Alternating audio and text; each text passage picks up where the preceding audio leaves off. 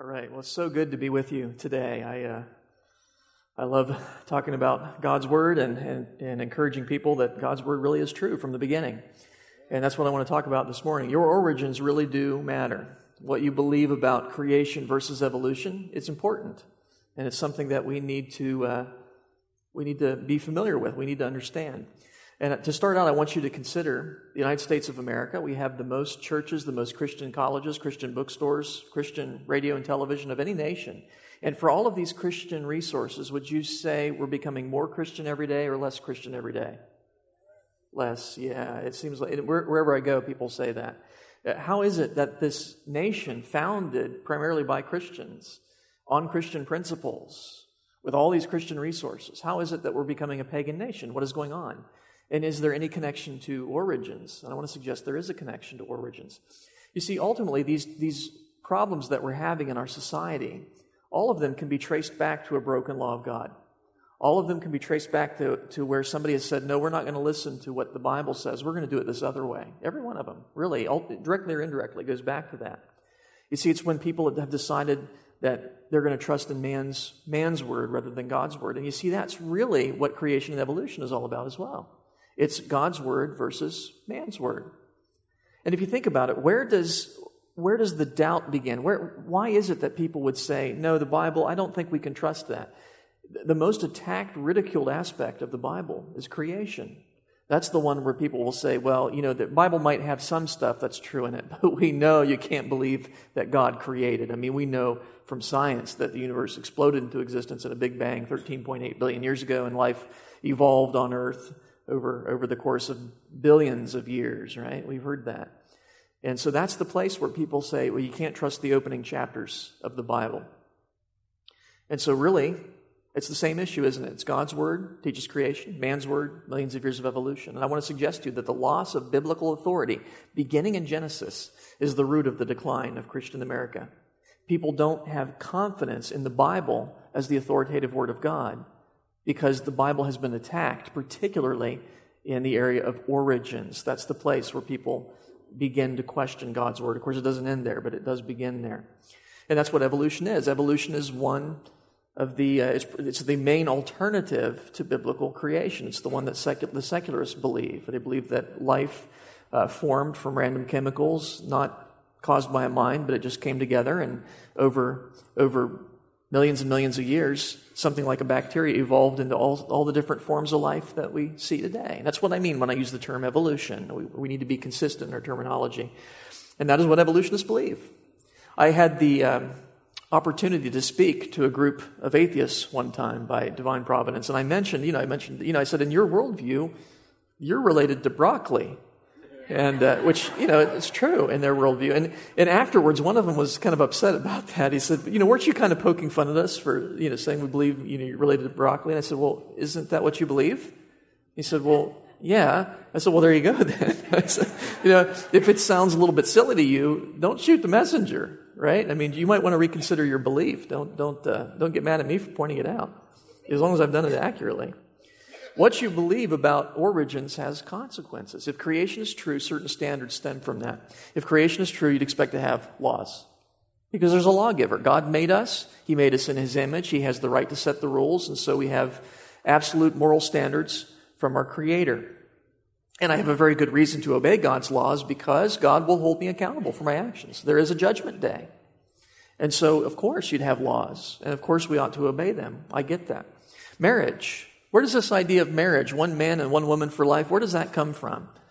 Well, it goes back to Genesis, right? That's where God instituted marriage, right? God made the man and the woman, He united them, and He explicitly says it's for that reason that the man leaves his father and mother and cleaves to his wife, and the two are one, and so on. We understand that. It's a Genesis concept. God created marriage. He gets to define what it is. Standards of behavior, standards of clothing. I noticed you're all wearing clothes today. I appreciate that. I'm sure you do too. Where does that come from? Because originally it wasn't that way, right? But because of sin, God provided a sort of symbolic covering for our shame. We understand. It goes back to Genesis. Or why is it meaning of life? Why is it that human life, is so precious, so valuable? Well, the answer is it's because we're made in the image of God. right? And that's why humans, we're separate in a way from the animals. And I know biologists classify us as a mammal. I understand that. But biblically, we're different from the animals because we're made in the image of God, and animals are not. And so that's why it would be wrong for me to go out and just shoot somebody that I don't like, because that person is made in God's image, you see, and therefore precious to God. If evolution were true, you'd have a counterfeit set of standards, wouldn't you? Because if evolution's true, why would you have laws? I mean, evolution is all about the strong dominating over the weak, and yet laws are designed to protect the weak from the strong. They are anti-evolutionary by their very nature. You say, well, we have to have laws, Dr. Lyle, otherwise people would go around acting like animals. But in the evolutionary worldview, isn't that what we are? Right? It doesn't make any sense. Or, why not do what you want with sex, for that matter? Right? I mean, if marriage is not the sacred thing that God created, then why not? And if we're just evolved animals, why not do what's instinctive, for that matter? Abortion. Get rid of spare cats, get rid of spare kids, right? If we're just evolved animals. Jesus understood this. Jesus understood that Christian doctrines go back to creation and can't really be defended apart from creation. In Matthew 19, when the religious leaders that were at the time of Jesus' earthly ministry, and they questioned him about divorce, to explain marriage, Jesus went back and quoted Genesis 1 and 2. And he quoted it as real history, like he believed it. How about that? And he understood that was the basis for marriage. But then again, if you have this foundation, you can't defend marriage because it doesn't go together. They don't comport. They don't go well together. Now, I'm not suggesting that evolution is the cause of all these evils that we see in society. Sin is the cause of those evils that we see in society. I am suggesting that evolution gives people a way of trying to justify that sin in their minds, because these doctrines do not make sense on that foundation. It doesn't work. Christian doctrines are based on Genesis. And what's happened in our culture is that foundation has been eroded. We now live in a culture where most people don't believe that Genesis is literal history. Let's face it. And as a result of that, well, you can't defend these Christian doctrines that are based on the literal history of Genesis. Yeah, why would you have, absolute moral laws? Isn't the culture changing and just laws can change and so on? And why should marriage be one man and one woman for life? After all, nobody believes in Adam and Eve anymore, right? That's the kind of thinking that goes on there. See, a lot of Christians think, well, I don't have time to worry about origins, Dr. Lyle, because we got, marriage is under attack in our culture, being redefined and so on, and we got bad laws on the books, and life is no longer considered sacred, we got abortion and so on. There's a connection, right? Because these Christian doctrines that have been eroded in our society are based on a concept that most people now reject. It makes sense. We need to recognize that our foundations are under attack. And if the foundations are destroyed, what can the righteous do? See, a lot of Christians get intimidated by the secularists who say, well, we know scientifically millions of years of evolution is the way life came about. They get intimidated and they think, well, maybe God used evolution somehow. And of course, then you have to reinterpret Genesis, right? Because Genesis doesn't indicate evolution. They say, well, Genesis maybe is just poetic or it's like a parable or something. But Genesis isn't written in that style. Genesis is written in the style of literal history. Those verses that you love to read before you go to bed, and so beget so-and-so, and they beget so-and-so, like those genealogies that you find like in Genesis 5. Well, those verses are there for a reason. They're there to tell us that these are real people, and they lived, and it tells us the names of at least one of their children, and sometimes how long they lived, and so on. Now, parables are not written that way, right? I mean, Jesus used parables sometimes in his earthly ministry. I understand that. But in parables, you don't have a list of specific names. Usually a parable doesn't have names. It's just there was a certain man or there was a king and so on. We understand that. You certainly wouldn't have a list of genealogies in a parable. That would be pointless. That would make no sense at all. And some people have said, but no, Genesis is poetic literature, and you don't have to read it literally. Now, I'll grant the Bible has poetic literature, and it's not meant to be read in a wooden literal sense.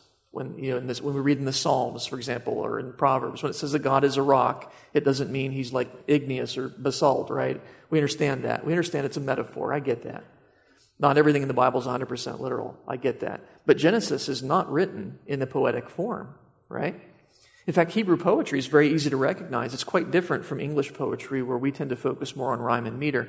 In Hebrew poetry, it's based on parallelism, where you have a thought expressed, and then you have the same thought expressed in different words. Like the heavens declare the glory of God, The skies proclaim the work of his hands. Kind of says the same thing, doesn't it? That's Hebrew poetry. It's quite beautiful. You don't find that in Genesis.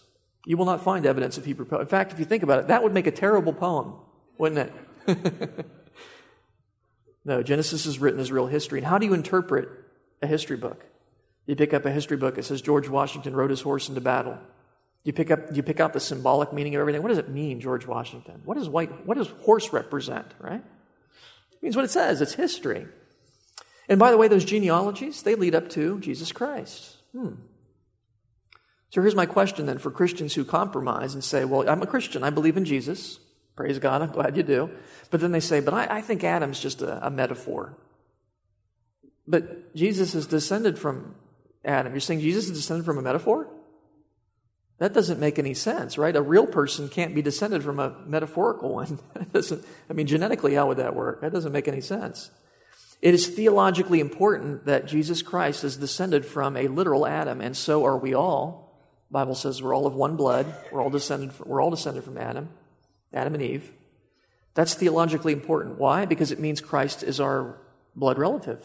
We're related to him. You say, well, why is that important? Because according to biblical law, only a relative can redeem you. There's an important concept in biblical law, the kinsman redeemer. Only a relative can save you from your sins. And so here's my point. If Adam's just a metaphor, and that's not real history, you might not be related to Jesus Christ, in which case you are not eligible for salvation. That's a problem. It's because we are related to Jesus. We know that because we're all descended from Adam, that we know his blood can count for ours on the cross. That's why that works that way. See, the blood of bulls and goats can't take away sins, the Bible says.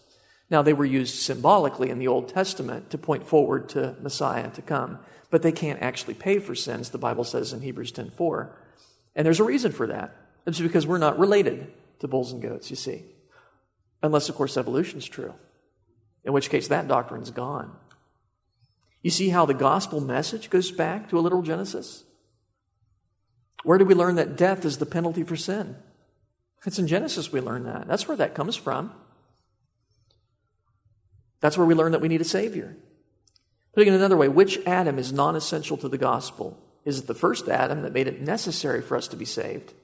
Or is it Jesus Christ, the last Adam, who made it possible for us to be saved? You see, without the first Adam, there's no need for a last Adam, right? What are we being saved from? And perhaps you've had conversations with unbelievers and you trust in Jesus, and they say, well, I don't understand why I need to trust in Jesus. I'm basically a good person. I don't think God would keep me out of heaven. Now, there you're talking to somebody who doesn't understand or doesn't believe in Genesis. Because if you think about it, in Genesis, how many sins did it take to ruin the world? It's one. Adam ruined it. He blew it. Because you see, that's what sin does. It ruins the world. And so God's going to make a new heavens and a new earth, and they're going to remain perfect forever, and that means not one sin can come into it, and that's a problem for us because we've all sinned. Now it makes sense. Now I get it. Now I see why I need a Savior. The Bible really is the history book of the universe. It starts in the beginning, God created, and it tells us the important events that have happened historically in terms of our relationship with God. And I found that most people like the morality the Bible teaches, but they want to reject the history. Isn't that true? Even atheists like a lot of the morality the Bible teaches. Thou shalt not steal. They like that. Thou shalt not murder. Oh, the Bible got that one right too, right? That's the way they think. They don't want to be murdered. But you see, my point is you can't separate the morality from the history. The morality comes out of the history. Why is it wrong to murder? Because we're made in the image of God. You see, it goes back to Genesis. It goes back to the beginning. Jesus put it like this. He was speaking to Nicodemus. He said, if I've told you earthly things and you do not believe, how will you believe if I tell you heavenly things? That's a pretty good question, isn't it? You see, the Bible deals with both. It deals with earthly things, matters of history, the days of creation, Noah's flood, events that happened in earth history. And it deals with heavenly things, spiritual matters, morality, salvation. If you say, yes, but I don't think I believe in a literal Genesis. I'm not sure that that's meant to be taken that way. Hey, if God didn't get the details right in Genesis, how can you trust that he got the details right on how to inherit eternal life? Does God know how to write a book or doesn't he? I think he knows how to write a book. I think if he can make a universe, he can probably write a book. I've written books. It's not that hard.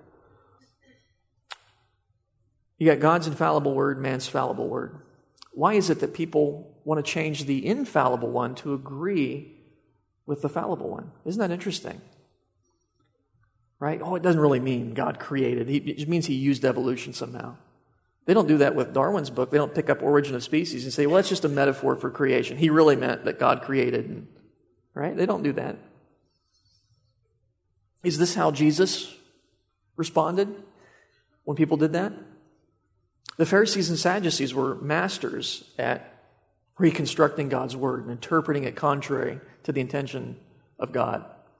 And how did Jesus respond to that when they come up with these twisted interpretations? Did he respond with modern political correctness? That's not my personal opinion, but that could be true for you. It might not be true for me. It's not a salvation issue, so let's agree to disagree on that, right? And let's just all hold hands and sing Kumbaya. Well, that's not how he responded, is it? He responded with, "It is written. Have you not read?" And do you realize that when Jesus is saying, "Have you not read?" to the scribes and the Pharisees, he's using sarcasm. Of course they had read it. They hadn't applied what they had read. They weren't using their brain. And Jesus was pointing that out using mild sarcasm. We don't tend to think of Jesus that way, but it's true. I mean, it's kind of interesting. And he never sinned, so we know that sarcasm is not always wrong. Isn't that interesting? Of course, it can be used wrong. We need to be clear on that. But I think that's very interesting. It's interesting to me, too, because Jesus is God. He would not have had to have responded that way. He could have said, "Because I'm God and I said so." And that would have been fine. But instead, he stood on the written word as his ultimate authority, as his ultimate standard. And I think that's an example for us. We can't say, "I'm God and I said so," but we can say God has said in his word, and it settles the matter. You can think of the culture war that's going on today a bit like these two cities. You got the city of God, you got the city of man. City of God, Christianity, based on the Bible, creation. And then you got the city of man, based on evolution, based on man independent from God determines truth. And how are we fighting this culture war? Perhaps not as effectively as we could be. We're arguing over issues that maybe aren't so important. We're blasting some billboards, and that's okay. It's fine to point out that pornography's wrong and abortion's wrong and racism's wrong. We should do some of that. I understand that. But my point is, if that's all we're doing, we're not really fighting very effectively because we're not dealing with the root of the problem. Meanwhile, the secular humanists are smart. They're aiming at our foundation, saying you can't trust the Bible because we know millions of years of evolution is true. Boom. Right? That's what they claim. Science has demonstrated evolution. It really hasn't, but that's what they claim. And sadly, a lot of Christians help them by saying, yeah, it doesn't matter what you believe about Genesis. Zap. Just, believe in God and you're good. Well, there are better ways to fight this culture war. What's the solution then? It's fine to point out that these are issues. We need to deal with those. Don't get me wrong. We should zap those from time to time. But we need to do more than that. We need to defend ourselves against these evolutionary arguments that are not logical. They're not cogent arguments. They're not based on good science or anything like that. Evolution itself, we need to do some damage and point out that it is not good science. It's not logical. It's a scientifically bankrupt conjecture. It's not something that even should be called, it shouldn't be called a theory even because it doesn't have any real supporting evidence. Creation, on the other hand, is true and it's confirmed by science when we understand the evidence. And I like how this is illustrated too because you notice we're not aiming at people. We're aiming at that city, which represents an idea. It's a stronghold that is opposed to what God has said in his word. And we need to cast down arguments and every high thing that exalts itself against the knowledge of God. But we're praying the people will jump off and swim over and join us on the city of Christianity. We want people to be saved. That's why we do what we do. It's not an academic game. It isn't. I'm not interested in academic disputes. In terms of debating and things like that, it doesn't interest me. I want people to be saved. And that's why we do what we do at the Institute for Creation Research. There are some organizations that just try to show people that God exists. And sometimes they'll say, we can leave the Bible out of the discussion, just talk science and we'll show you that God exists. Maybe as a matter of strategy. They prefer it that way. But here's the problem. The demons believe in God. It doesn't save them, right? A theist will end up in hell the same as an atheist if they haven't trusted in Christ as their Savior. And so we want people to trust in God's Word from the very beginning, and we don't get that kind of trust by saying, well, yeah, we can leave the Bible out of the conversation. No, we're not going to leave the Bible out of the conversation. Somebody says, but I don't believe the Bible. I say, well, you should. I mean, if you don't believe it, that's your problem. I'm not going to make it my problem. I'm not going to reject recorded history just because you don't personally like it. Well, we do want people to be saved, and that's why we do what we do. What about the time scale of creation? There seems to be some controversy on this.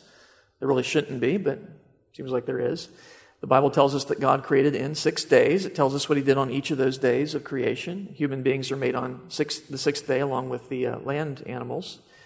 And, of course, that was a few thousand years ago because you can add up those genealogies, right? And so beget so-and-so, and you find out that Adam was made something like 6,000 years ago. Maybe you can't get an exact date, but something like that. It certainly wouldn't be millions or billions of years. But if you went through the public school system, you're taught, no, that's nonsense. We now know the world's billions of years old, and fossils have been deposited over hundreds of millions of years. And you'll find that in all the textbooks, right? See, there it is, millions of years. Got to be true. It's in the textbooks, right? Because textbooks are never wrong. Yeah. That's my little use of sarcasm. Well, we get intimidated. We get intimidated very easily, and we think, well, this smart people believe in millions of years. Got to get that in there somehow. We've got to fit that into the biblical time scale. We have to admit that if you just read the Bible by itself, you'd never conclude millions of years, right? I mean, you read the Bible by itself, you get a few thousand years. But people get intimidated, and they think they need to shove the millions of years into the biblical time scale. Now, where are you going to do it? You can't do it in between Adam and Christ because that would destroy those genealogies, right? You can't say, and so-and-so beget so-and-so, and then a million years later they beget so-and-so. That's not going to work. But the only other place you can think to do it is in creation, the creation week. That's the only place they can think to put the millions of years. And so how are you going to do that? Well, there's a few different ways they try and do that. They'll say, well, maybe the millions of years happens before the beginning. And that's pretty easy to refute, because if it happened before the beginning, then the beginning wouldn't be the beginning. Right? Yeah, that doesn't make any sense. Or maybe there's a gap in between Genesis 1:1 and 1:2 for which there is no evidence in Scripture, and which actually can be refuted on the basis of the Hebrew language. The Hebrew language uses what's called a evolved disjunctive in verse 2, and it indicates that that's a comment on verse 1. You can't put time in between verse 1 and verse 2. So that's been pretty thoroughly refuted. One of the most common, though, is the idea that maybe the days weren't really days at all, but vast ages, hundreds of millions of years each. And so God really meant to say that he made in 6 ages. Well, if that's what he meant, why didn't he say that? That's what I want to know. Because the Bible says 6 days. And people say, there's no Hebrew word for a long period of time, which is not true. There are several, like olam, which indicates a long period of time. God could have used that word if he'd wanted to indicate vast ages. It's kind of a strange concept, the people who say, well, no, he used the word day because he forgot to make it, it's kind of like they're saying he forgot to make a word for long age, so he just used day and hoped we'd figure it out. No, that doesn't make sense. Now, again, we have to admit there's no scriptural support for the idea that the days were long ages, but some people will try and pull scriptures out to support that. For example, I've heard people say, but Dr. Lau, the Bible says in 2 Peter 3:8 that 1 day is with the Lord as 1,000 years, right? So those might have been very long periods of time. Of course, you read it in context, it's not referring to the days of creation at all.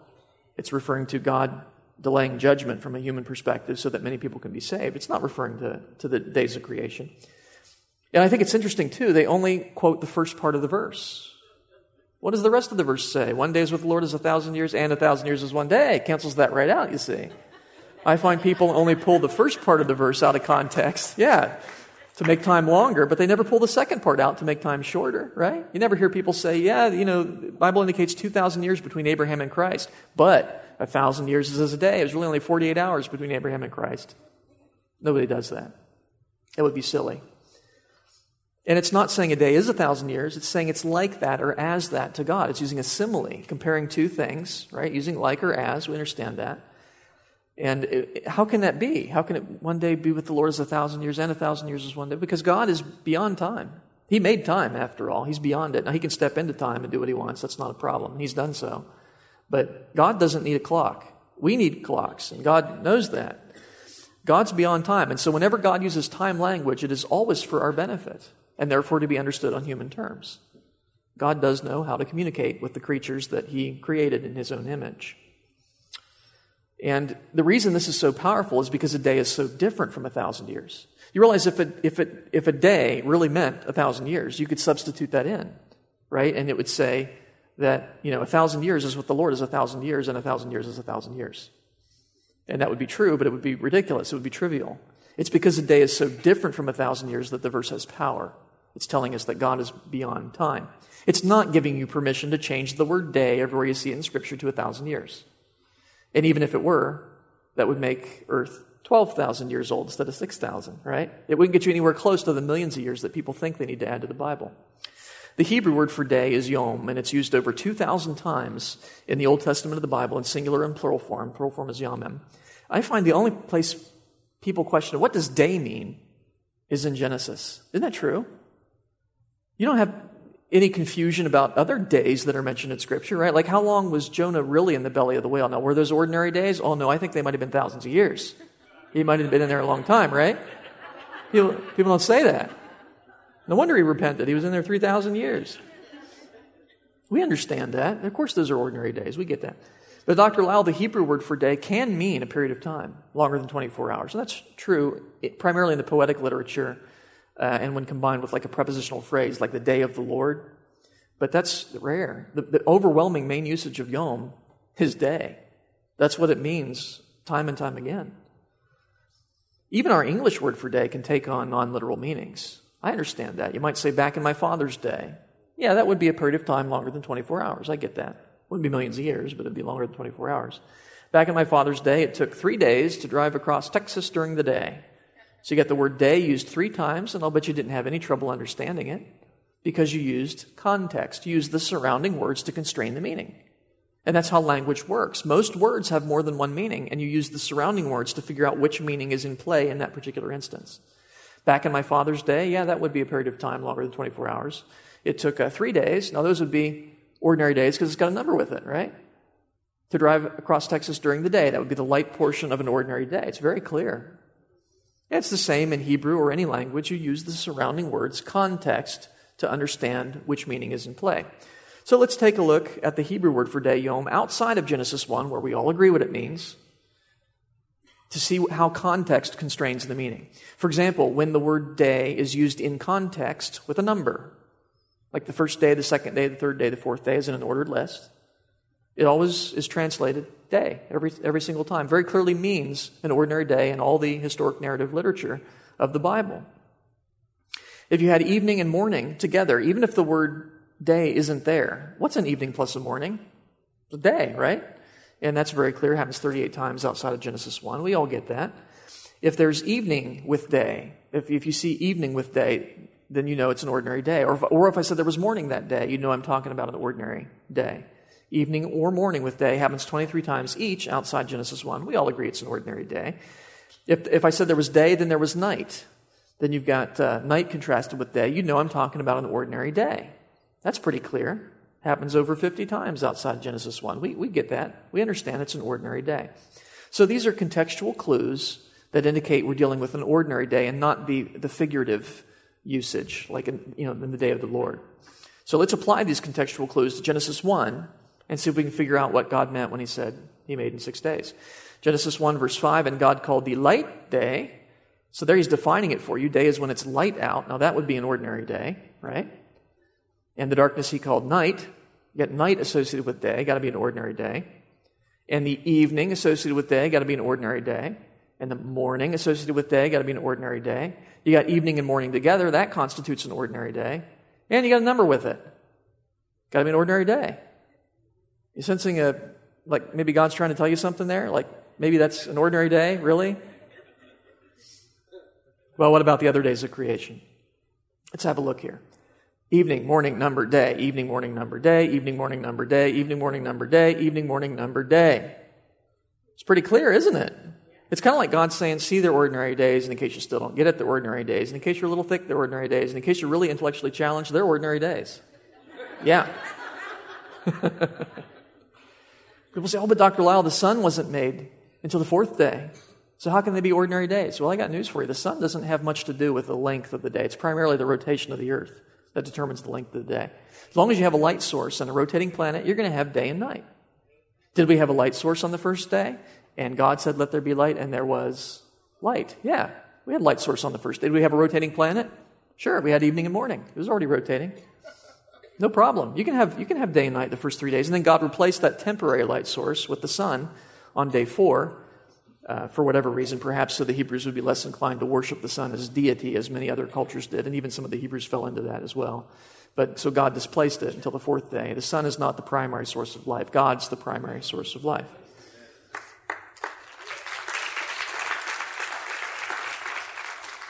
Where do we get the idea of 7 days in a week? You ever thought about that? It goes back to creation. It's because that's how long it took for God to create and rest. All the other units of time have a basis in astronomy. A day is a rotation of Earth on its axis. A month is the amount of time it takes the moon to go through its phases. That's where we get the word month. It's a month. And a year is the amount of time it takes the Earth to go around the sun. But where do we get the idea of 7 days in a week? Not from astronomy. It's from history. That's how long it took for God to create and rest. And he explicitly tells us that in Exodus 20:11. Exodus chapter 20, you'll remember that's the chapter that has the 10 Commandments. And verse 8, remember the Sabbath day to keep it holy. He goes on and explains, in 6 days you'll do your labor, the 7th is the Lord's. Verse 11 is the explanation for why. Why do we have a 7-day week? Because that's how long it took for God to create and rest. And he uses the same word for day in the plural form, yamim, which never means a long period of time, by the way. Isn't that interesting? So the reason we have a 7-day week is because that's what God did. So if God really created over hundreds of millions of years, we'd have an awfully long work week. You'd never make it to the weekend. Back in Martin Luther's time, there were some people who were trying to squeeze the days of creation into one day and saying God actually created an instant. I want to show you how Martin Luther responds to this. He says, how long did the work of creation take? When Moses writes that God created heaven and earth and whatever is in them in 6 days, then let this period continue to have been 6 days, and do not venture to devise any comment according to which 6 days were one day. I love this last part. He says, but if you cannot understand how this could have been done in 6 days, then grant the Holy Spirit the honor of being more learned than you are. That may be my favorite Martin Luther quote. What about the science? There's a lot of science that confirms that the world's thousands of years old. I actually have other presentations I do on that very topic. Let me just whet your appetite. You heard of carbon dating? Did you know that a lot of people have the misimpression carbon dating gives millions of years? It never does. Now, there are other methods that secular scientists use to try and convince people that the world's millions of years old, but carbon dating is our friend. And it gives ages that are very consistent with the biblical timescale.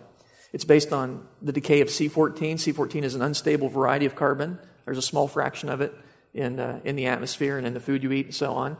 And so you're all a little bit unstable. Well, you knew that because you're decaying a little bit. Anyway, C14, my point is C14 has a short half-life and it cannot last millions of years. And yet we find it in diamonds that evolutionists believe to be 1 to 2 billion years old. If they were even 1 million years old, you shouldn't have a single atom of C14 in them. And yet we find C14 in everything. We find it in fossils. We've taken dinosaur fossils and carbon dated them. You get thousands of years. Isn't that interesting? You don't get millions of years. We have yet to find an exception to that, by the way. But here's my question, though. Does it really matter? Because most Christians think, well, the time scale doesn't really matter. What's important is you trust in Jesus. Of course, that's the most important thing. And some Christians say, well, as long as you believe in creation, that's important. Of course, that's important too. But they say the time scale doesn't matter. You see, historically what happened is the secularists came along and used the time scale, their belief in the millions of years, to say the Bible's not true. And a lot of the theologians, not all of them, but a lot of them compromised and said, well, maybe we can allow for that in Scripture. After all, it's not a salvation issue. And I think they had good intentions, but I don't think that's the right thing to do. And I'll agree it's not a salvation issue in the sense that the Bible doesn't require you to believe in 6 days to be saved. I understand that.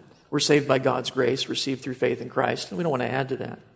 At the same time, it is an important issue. It's kind of like gravity. Gravity is not a salvation issue, right? But it's important. Wouldn't you agree? You can not believe in gravity and still go to heaven. You'll probably get there a lot quicker that way. It's the same way with the days of creation, the time scale of creation. First of all, it's important because it's what God's Word teaches.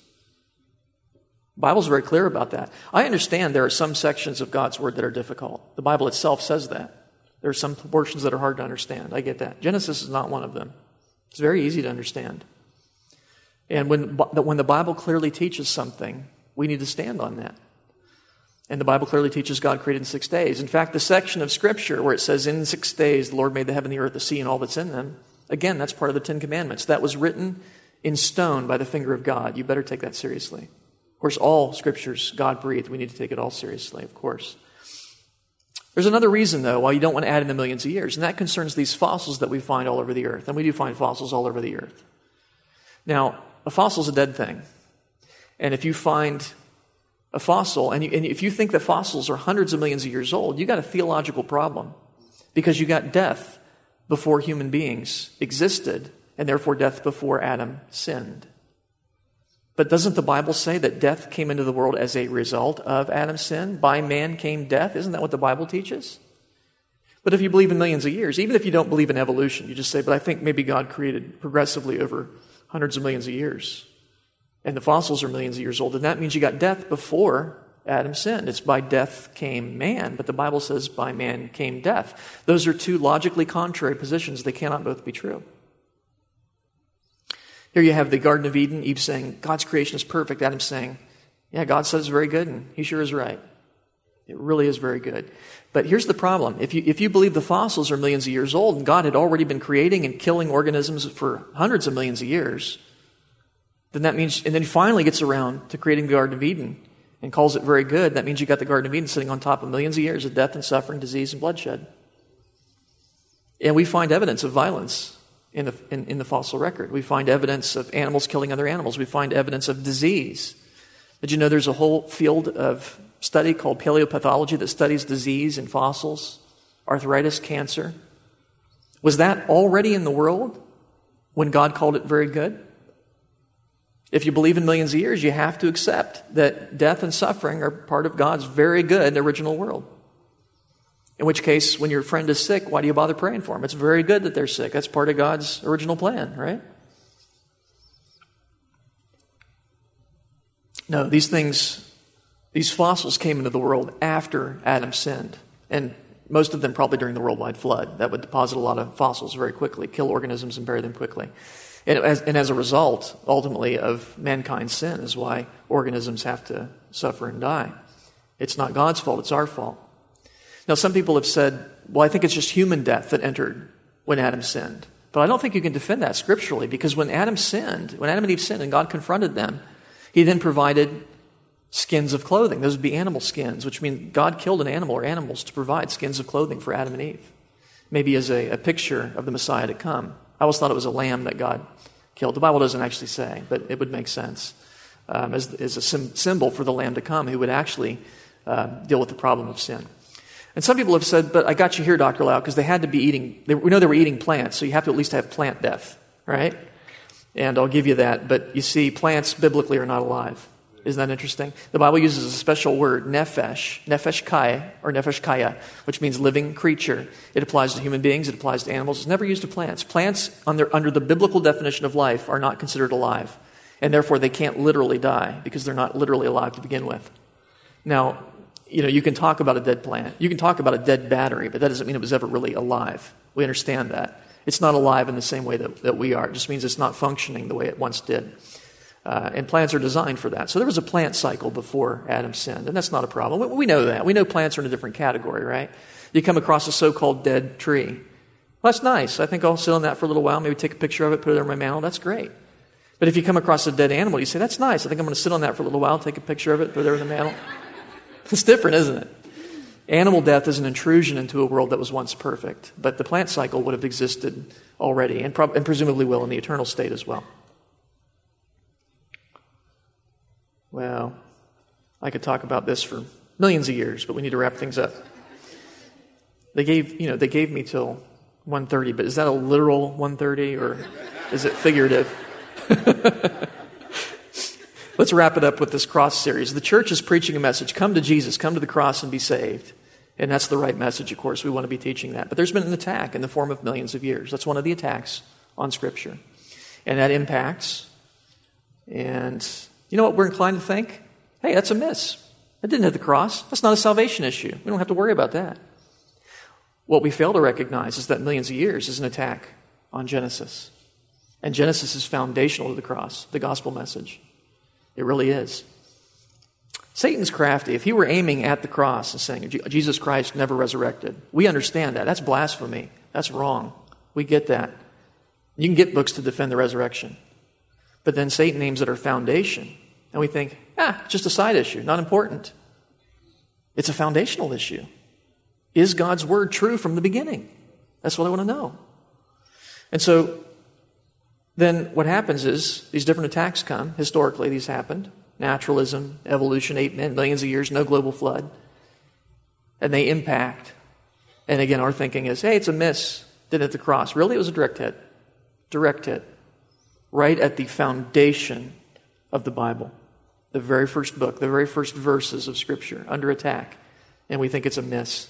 And what is the result of all these different attacks on Genesis? The result is unbelief. Right? Just as Jesus put it. Because if I've told you of earthly things and you don't believe, how will you believe if I tell you of heavenly things? Then these different symptoms happen. Newsflash, prayer outlawed in schools. And we say, hey, trust in Jesus, which we should do. But my point is we're not dealing with the problem. Newsflash, creation outlawed in schools. We say, hey, Jesus is going to return. Yes, he is. But in the meantime, he's told us to do some things, like make disciples of all nations, be ready to give an answer, and so on. Newsflash, the Bible's outlawed in schools. We say, let's get the Bible back into schools. Now, don't get me wrong. I'm all for doing what we can politically. But, folks, the nation will not be won back politically. If it's going to be won back, it'll be through the proclamation of the gospel, which means we need to defend God's word from the very beginning. It's only God's word that has the power to save us. 10 Commandments outlawed in schools. Well, let's concentrate on worship. The church can be doing a lot of good things, but if we're not doing what God has commanded us to do and being ready to give an answer to everyone who asks a reason of the hope that's in us with gentleness and respect, then we're not doing what he's commanded us to do. And as a result, the gospel has become obscured by unbelief in our culture today. This is the present situation. This is where things are at now in the minds of people. Now, we know God wins in the end. I get that. But there are going to be a lot of casualties, a lot of people that could have known Christ as Savior that haven't. And we haven't done our job as Christians for the most part. Well, that's why organizations like ICR exist. We want to come alongside the church. Of course, all of us at ICR are members of our local church body. But as a ministry, we come alongside the church. We want to repair the damage that's been done, show you can trust in Genesis. The science, when you understand it, confirms it. Of course, we specialize in the scientific aspects, showing how science confirms biblical creation. And then when these different attacks come, we want to warn you, these are attacks on the Christian faith, and then we show you how to refute all these arguments using our resources, which we brought some today. You can check those out.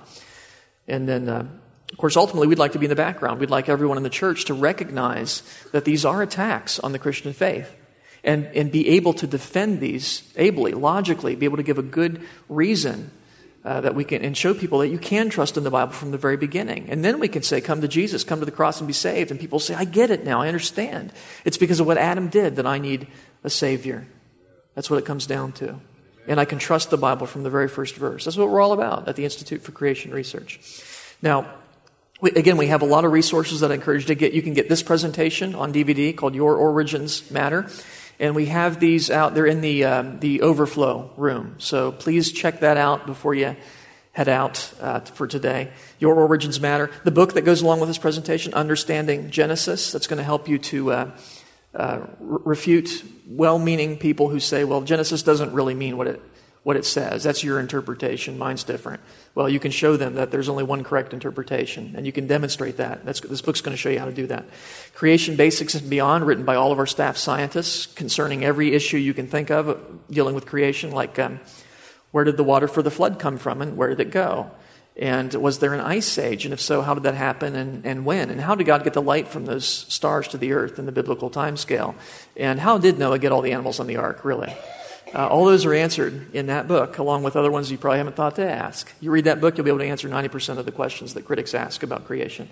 We have a student version as well called Guide to Creation Basics. You get this one, and then you get the student version to your youngsters. Ultimate Proof of Creation. If you want a bulletproof argument for biblical creation, this is it. This is a very powerful resource that I would encourage I would hope that every student would read this, especially before they go off to college, because it's going to get you thinking straight in terms of how to spot errors in reasoning and things like that, and how to give an irrefutable argument for biblical creation. Very powerful resource. Discerning Truth, how to spot logical fallacies in arguments that evolutionists often make. We have DVDs as well. You say, I don't have time to read. Well, we got DVDs, right? And we have Created Cosmos, takes you on a tour of the universe. One of our best ones is called Astronomy Reveals Creation. I don't have a slide for it, but it's the one with the purple cover. And it's going to show you how the universe speaks to the issue of biblical creation. And the universe really is thousands of years old. There's evidence for that the earth is special. And this one also covers how did God get the light from the galaxies to the earth within the biblical timescale. It's all covered in Astronomy Reveals Creation, that DVD. Secret Code of Creation. We might have a few of these left. God has built an aspect of design into an area of creation you probably never even thought about. And it's absolutely irrefutable. It's an interesting presentation. This is a fantastic resource here, Dinosaurs, Marvels of God's Design. If you wonder how dinosaurs fit into the biblical timescale, a lot of people do. This is written by a friend of mine, Tim Clary. He's one of our scientists at ICR, and he's a dinosaur expert. He's taught college-level classes on dinosaurs. He'll give it to you from a Christian perspective. He'll show you how they make sense in light of what the Bible teaches. And yes, the Bible does mention dinosaurs. It doesn't use that term because it's a modern term, but it uses another term, and you'll find that very interesting, I think. We have resources on astronomy. We have Taking Back Astronomy, which is going to show you how the universe declares God's glory, not a big bang or billions of years. And that's a fun resource as well. Acts and Facts magazine. Now, this one's free. We'd like to give you free stuff as well. So please, if you're not already subscribing to Acts and Facts, this is a monthly, full-color, beautiful magazine, family-oriented. It'll have maybe one technical article in it, but a lot of others that are more layman level. And it's just a great resource that I'd encourage you to get. Now, how many of you are already getting Acts and Facts magazine? And okay, we got one or two righteous in this group. The rest of you need to repent of that sin and sign up over on the over in our overflow room. And please do sign up. We just want to bless you. I had a lady ask in the previous service. She said, I didn't buy anything. Is it okay if I sign up? Of course, we want to bless you. This is totally free, and not too many things free in this world, right? Just salvation and Acts and Facts. Check us out on the web as well at icr.org, and let's go ahead and close in prayer. Heavenly Father, we thank you so much for this time. We thank you for the salvation that you have so generously provided for us, that we, rebelling against you, spitting in your face, that you should turn our hearts around to love you and that you would save us from our sins, Lord. I pray that people were encouraged today, that this message sinks in, that if they're able to get the resources, that they are able to do that and pass this information on to skeptical friends so that people may be saved. We ask this all in Jesus' name. Amen.